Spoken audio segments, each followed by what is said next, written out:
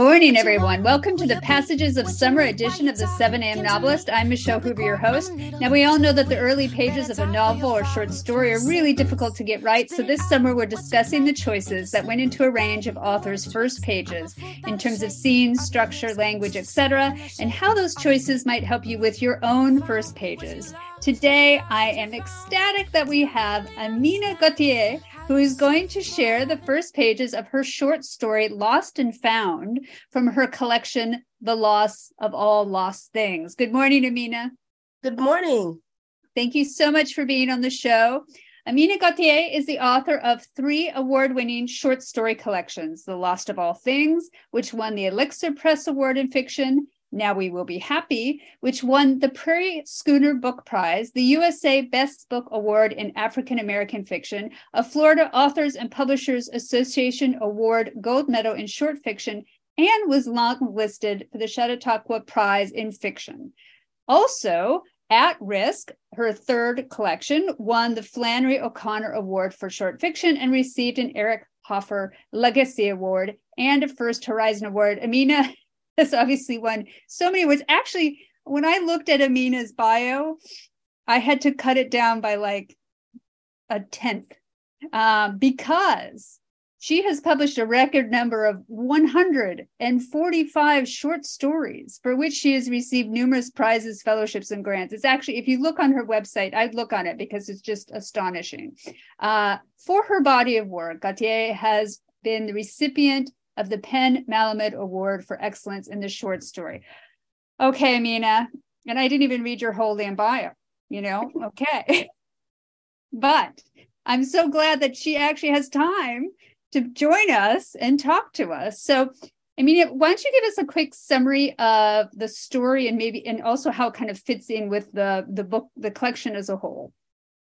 Sure, great. I'm happy to be here because Michelle said I could just roll out of bed, so that was great. Right. The collection is called The Loss of All Lost Things. It's 15 short stories about different forms and variations of lost. And the first story itself, Lost and Found, is about a young boy who is quote unquote lost. He has been abducted. And this story is told from the point of view of the boy and not the abductor. Just a little bit of context. This story was inspired by the Sean Hornbeck story and also by Todd Beckett, who was a boy who was abducted back in the 70s. So I will read the first passage for about 5 minutes to give people a feel of what this story sounds like. And then I'll be happy to talk about like how it connects to the whole collection, how it establishes the contract with the reader and, prepares the reader for how to read and understand the entire collection. One thing you should know is the abductor does not have an official name. He is referred to as this man, which is elided into this man because the boy only knows to call him that. Lost and Found. Falling into step with the boy, this man draws close and whispers in a voice only for him, says, "I wish I had a little boy just like you. I wish you were my own." And the boy believes it, every single word. He is lost, but not in the way he has been taught to be, not in a supermarket, not in a shopping mall. There are no police officers or security guards to whom he can give his name and address. There is no one to page his parents over a loudspeaker to come and get him. None of the clocks where they go give the correct time, and there are no calendars to mark the days. He never knows where or when he is. He remembers little of how he came to be with this man. He remembers only being pulled into a car, waking up and finding himself tied to a chair in an unrecognizable room of an unfamiliar house. This man sitting nearby, watching and waiting. The television beside this man showing a movie with 2 naked women coiled around each other and writhing like snakes. This man predicting he would be a fast learner, pointing to the women, saying he would learn to do the same. They never stay in any one place too long. They get into the car and Desmond drives. The boy is given something to drink before they leave, and he never wakes until they have made it. Where they are is always secret. Sometimes it is a hotel room and they stay for weeks. Sometimes it is a borrowed house to which Desmond has the keys, and they stay just long enough for the food in the fridge to spoil. In a borrowed house, Desmond feeds him soda and Cheetos for breakfast. The boy asks for cereal, milk, and juice because that is what his parents give him. That is what he knows. When he mentions his parents, Desmond grows angry, cuts him off, says, "You're my little boy. I'm your father now." But Desmond looks nothing like the boy's father. And besides, his father never touches him that way.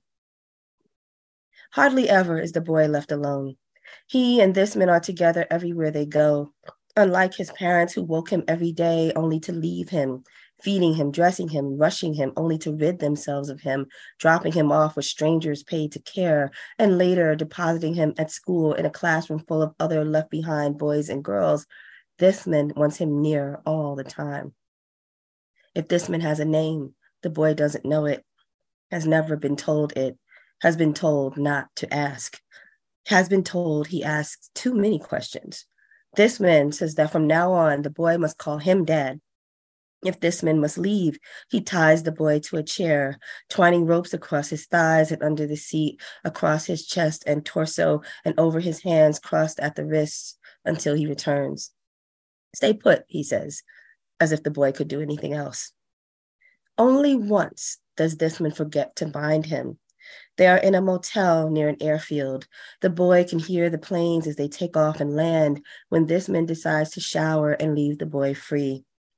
The boy waits until he hears the water running before he tries to call home. He lifts the phone's receiver and dials the only number he knows by heart. As soon as the boy says hello, the boy whispers, "Ah, yes." Someone not his parents asks, "Who is this?" The boy says, the listener hangs up. The boy does not guess that Desmond can play havoc with the phone and rearrange the numbers so that nothing matches up. Guessing the truth would only fuel the fire of his fear. From there on out, it's easy for the boy to believe what Desmond says. And why shouldn't he? After all, his parents have never come. No one in his family wants him anymore. Honestly, they never did. His parents are happy now, so much happier without him. Glad to be rid of him, they've moved on with their lives. Now they have only one child to care for, one less mouth to feed. They now spend less money on cereal and save on presents come Christmas. Now there is one less boy to whine and beg as they push the shopping cart down the aisles of the supermarket. One less child to distract them. They wouldn't want him now anyway, since he's no longer a good boy. Desmond is the only one who wants him. Desmond is the only one who loves him. Desmond is the only one who cares. The boy knows these things because Desmond tells him so. His words, a litany the boy hears so often, he thinks they are the thoughts inside of his own head. Once, during his predictions, Desmond put his hand on the boy's shoulder and said, "Your little brother doesn't even remember you anymore. He thinks he's an only child. He doesn't remember a thing about having you for a brother." He'd squeezed the boy's shoulder and squinted into the distance as if he could see past the thick motel curtains and the dirty windows that were sealed shut, past the motel parking lot that he had already checked for out-of-town plates, past it all and straight into the boy's home, past his front door and the foyer where he always left his toys, and on through the swinging door and into the kitchen and dining room where his mother sat feeding his brother. He doesn't ask how Desmond knows he has a baby brother. It confirms what he suspects. This man knows all. This man can see all things. This man's threats are not idle.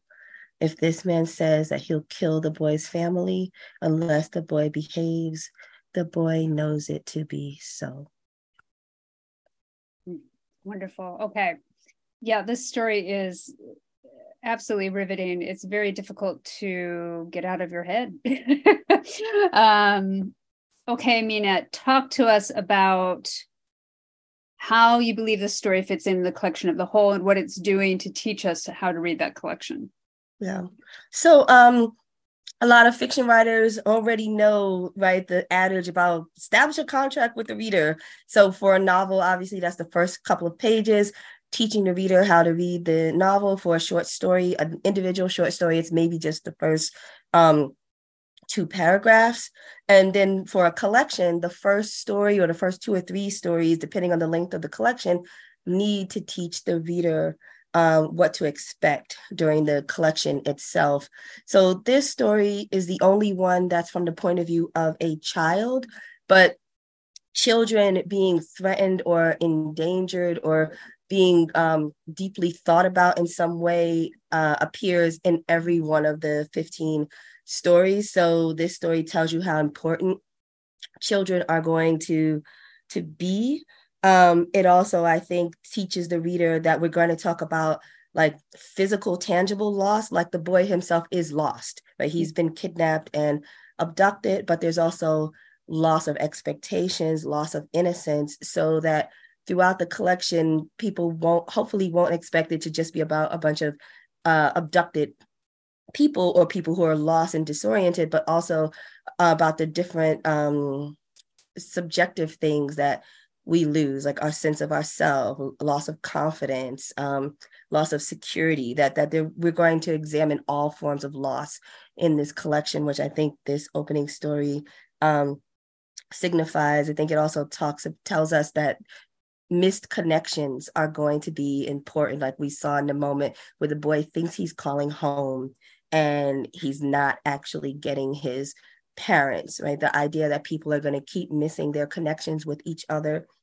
is something that shows up in all of the other stories as well. I didn't finish reading this story, but it has a section where they are watching The Twilight Zone and where he's also watching a Christmas special. And so this story, I think, also tells readers that pop culture is going to be important. Like throughout this story, throughout the collection, people are watching like different reality TV shows, what they're listening to, what they're reading, what they sit home to watch on TV. All of those pop culture references are important. Like what they like and what they respond to lets us know a little bit about who they are or where the story is going to go. The importance of power, right? Yeah. That all the stories have people who are sort of vulnerable in a certain way and are like sort of fighting to empower themselves. Right? This boy obviously is vulnerable in all the ways. He's with a stranger, someone who's larger than him. He's physically restrained, and he finds a way to empower himself by identifying with a character from an episode of The Twilight Zone, right? It's the only thing that he can find to latch onto to make himself feel that he like has something, that he has some sort of power, that he is inviolate. And that's something that appears in all of the stories as well. And lastly, the importance of rhythm, language, and syntax, like the specificity of specific words. The story ends with the boy thinking about the difference between being lost versus being taken, and preferring to be thought of as lost because it's a more hopeful phrase in his mind, because things that are lost can be found, as opposed to thinking of himself as something that was taken, which has a more vulnerable connotation. And so this story, as you heard me read it, it probably had a sing-song quality, as you're listening, and that's on purpose, right? Because it's from the point of view of a boy. One of the things that I wanted to do was sort of mimic what I thought the sound of his thoughts would be. Mm-hmm. So I used the sort of short sentence structure that we would find in a Dick and Jane primer, like the kind of books that he would have just been reading before he had been abducted, right? So here's Dick, here's Jane, see spot run, run spot run. You have all these like sort of short primer sentences or sort of nursery rhyme rhythm that we use to teach children how to read and remember things. So like, for instance, this story doesn't have any long, windy sentences. It has a lot of short, rhythmic sentences, and each story in the collection is going to have its own rhythm, but that rhythm, language, sentence, and syntax and diction are going to be important in all 15 stories. So I think this one story sort of signals all those things to the reader, so they're prepared as they go through, and nothing shows up as, oh, this is a surprise. I didn't know we were going to be talking about things like this. And I guess the last thing that the reason I put this story first is that even though we're talking about abduction, obviously there are references to sexual molestation, sexual assault. There's nothing graphic in this story, right? Like, that's deliberate. I'm not interested in exploiting children or exploiting vulnerable people. So I think that the tone of this story lets readers know that we are going to talk about many difficult topics, but we're going to do it in a way that is hopefully subtle, respectful, and non-exploitative. Like, I don't need to spell out the different things that are happening to the boy. There are other moments that are not sexual that become just as fraught with tension. Like the parts that I read, like he's being made to watch pornography, he's being tied and restrained. There's all these other moments of touching that are not specifically sexual that become just as violating as the sexual molestation as well. So I put this story first to just kind of prepare readers for all of those expectations. Yeah, great. And it's interesting that, so in the later stories, we have a lot of children that it sounds like that are also victims to certain situations. So to center a child in the very first story, to make sure that we're not only just seeing, that we see them as a full character, as a full human, and not just a secondary character or a victim, seems very, very important. I absolutely noticed that sing-song quality. It's part of what makes the story so mesmerizing. And he loses his own thoughts because the man is repeating to him certain phrases, certain truths that the man wants him to believe, and then the boy repeats them to himself and thinks that they've entered his head in such a way that he thinks that they're his own thoughts. So you just keep deepening that sense and that idea of lost throughout the story, and through to the end, where we see how he yearns to be lost instead of taken. So even renewing language in that way is what it almost feels like. It feels like we've revisited language. I remember, so Gordon Lish, some of you guys might not know him. He was a big time editor, and he's kind of a problematic personality, but he came to visit my MFA program when I was, 22, and I didn't know what I was doing. I don't know if I still know what I'm doing, but anyway, so I was very young, and he gave a long talk with us, and he kept repeating over and over and over again how when he was an editor, he liked to be able to walk home and visit his girlfriend at the time for lunch, because those were great visits that he could have. And he always wanted to make sure that he could visit his girlfriend for lunch. And he kept repeating it over and over and over again during the talk that he gave us. And in the very end of his talk to us, he said, "It's been very nice visiting with you." And we all broke into laughter because we realized that he had remade the language. He had actually redefined the term visit.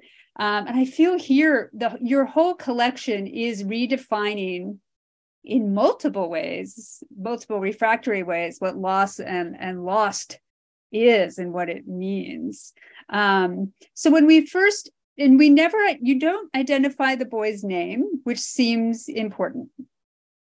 So for you, why did you make that choice?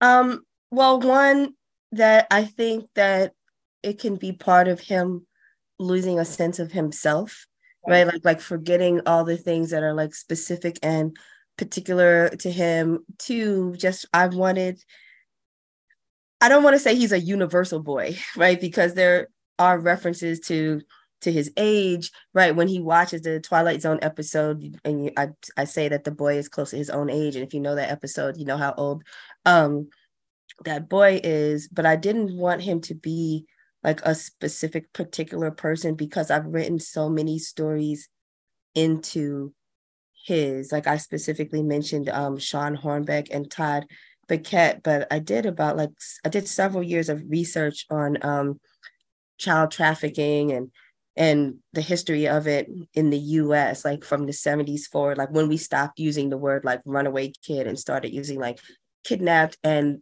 there are other people, Jessica Mullenberg is in here as well. So there are a lot of factual details from multiple children's stories. I got some transcripts when there was a show where the adult version of the children told their own stories, and they used their own words about what it had been like and how long they were with their captors and the different things that had been done. And I wove a lot of those details in. So the moment with the phone, like changing the dial pad, happened to Jessica Mullenberg, right? Where her abductor kept her in a hotel room, and then checking for the plates is also from her story. The Kool-Aid, the drugged Kool-Aid, is from Todd Beckett's story. So like, it's not just the research from one abducted child, but it's from several, and I wove them all in to sort of show that like they're all this boy, or that this boy could be any of us. Like, there's nothing like special in particular that he did, right, to lead him to being victimized. He was just a young boy, and he just got nabbed. Yeah.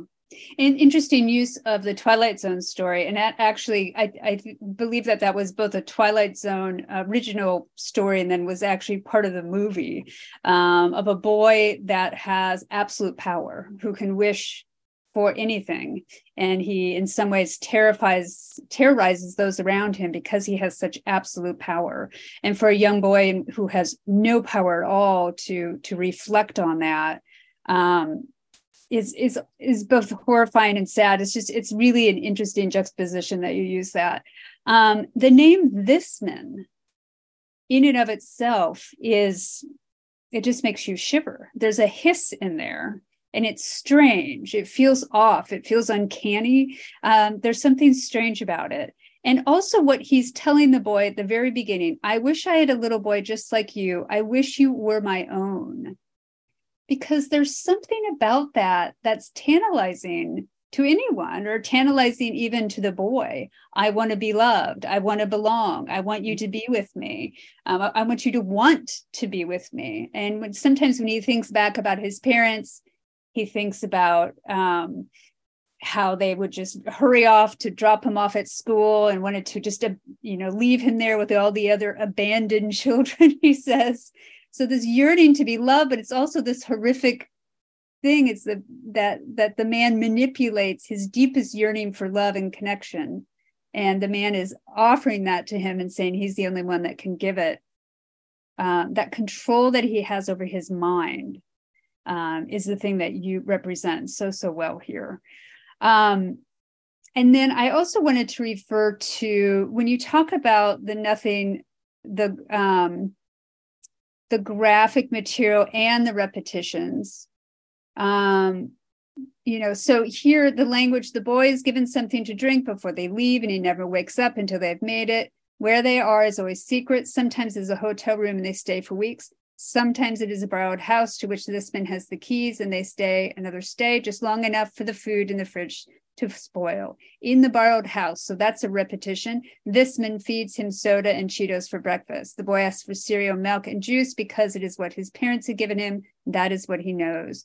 When he mentions his parents, so you're almost riffing off of language that is already that's already in the sentences, and it creates a kind of mesmerizing effect. Do you do that in your other work, or was this really about the child and representing the child's language? I play with language in all of the stories, but differently. Like there's a story in the collection that's from the point of view of the boy's parents, that has a completely different rhythmic tone. Like the sentences are longer and melancholy. I use more sibilants, they're more liquid sounds. So like each story gets its own sort of language play. But in this one, you're right.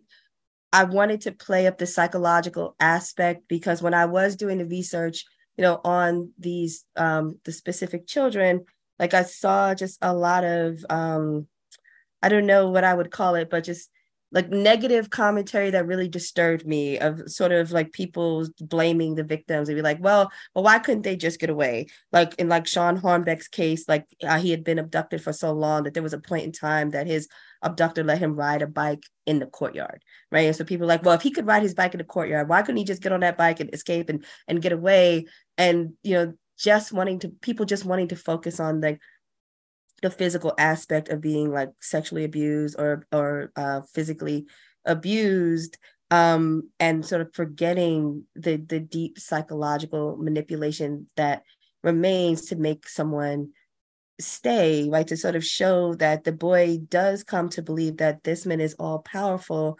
And one of the things that multiple victims said is that they did believe their captors to be all powerful, and they didn't want anyone in their family to suffer the same thing, right? So there's this idea that if you can get me, right, then you could probably do this to my sister, my brother, my father, my mother.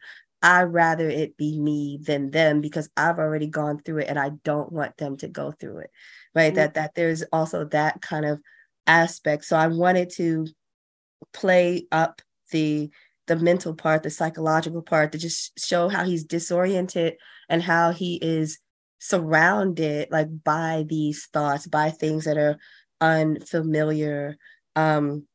And with the Twilight Zone, you talked about like sort of like playing with things and turning them upside down. Like to me, I didn't see the movie, but like every New Year's Twilight Zone comes on, like, and that episode scares the mess out of me. Like I think that's like the scariest Twilight Zone like episode ever. And I mean, I wanted to use it because I think there's this cool thing where that boy is also the boy from Lost in Space, right? Yeah. So there's this like reference to Lost for people who know the actor, know the reference.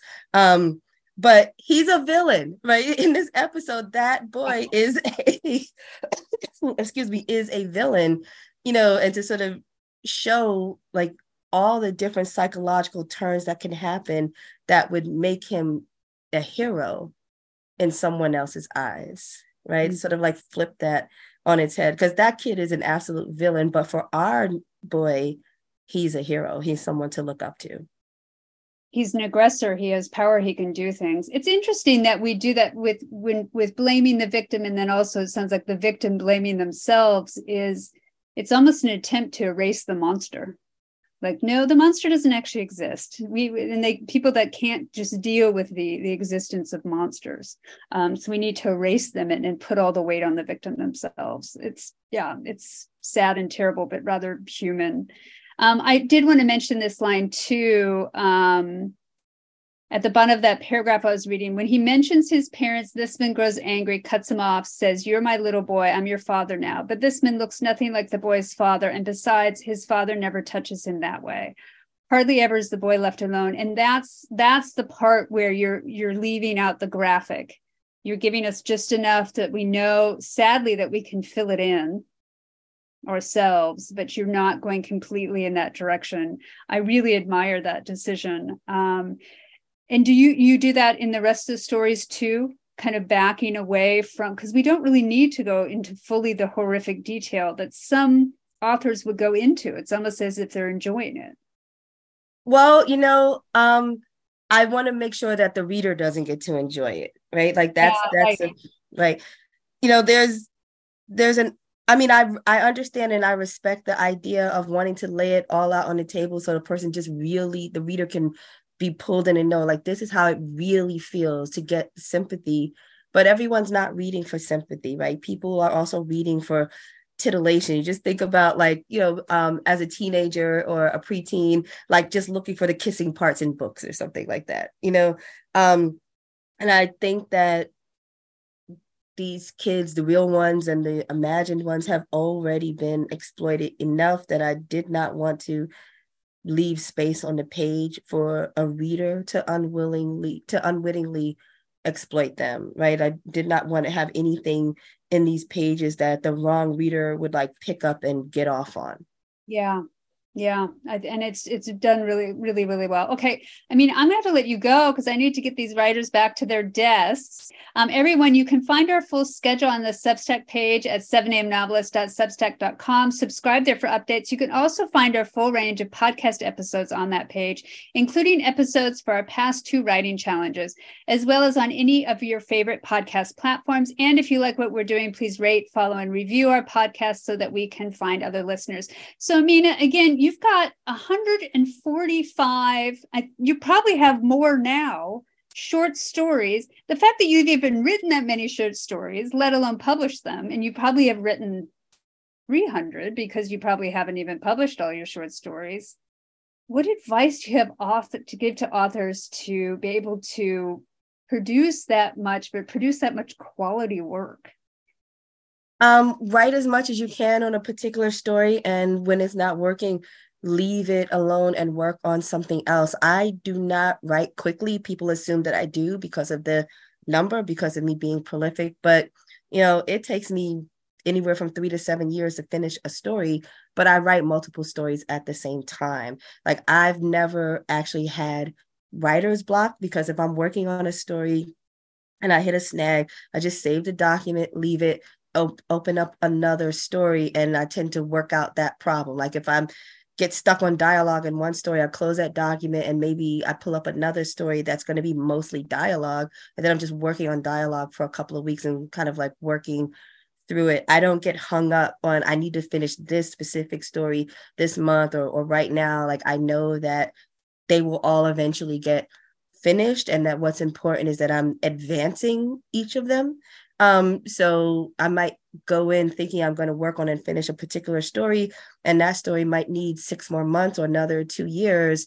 And I go into this other story that I hadn't thought about for a couple of years, and I can work on it and get it to be what I want, like in 3 weeks or over a weekend, to just keep writing and don't get hung up on like a specific story. Like, if you're a fiction writer, you're going to write lots of stories, and it doesn't really matter which one you write before the other one. So you just follow your energy too, follow your excitement, follow whatever story is calling to you at the time, probably, while the other story you're stuck at. Yeah. Yeah. And I think novelists can do that as well. Right now, I'm kind of working on 3 novels, and I've been kind of like, oh, I got to finish this one book. But I also, the allowing yourself to take a break also gives you the necessary time away so that you can see it again, defamiliarize. It forces that time away, which a lot of authors don't take time away from their work, not enough time away from their work. Follow that, folks. I know you probably won't do it, but I recommend you follow that. Amina's got 145 stories published. Okay, Amina, thank you so much for being with us. Outstanding story, outstanding collection, and I really appreciate you spending the time. It was a pleasure. Thank you so much. But you never wonder why there isn't nothing here at all.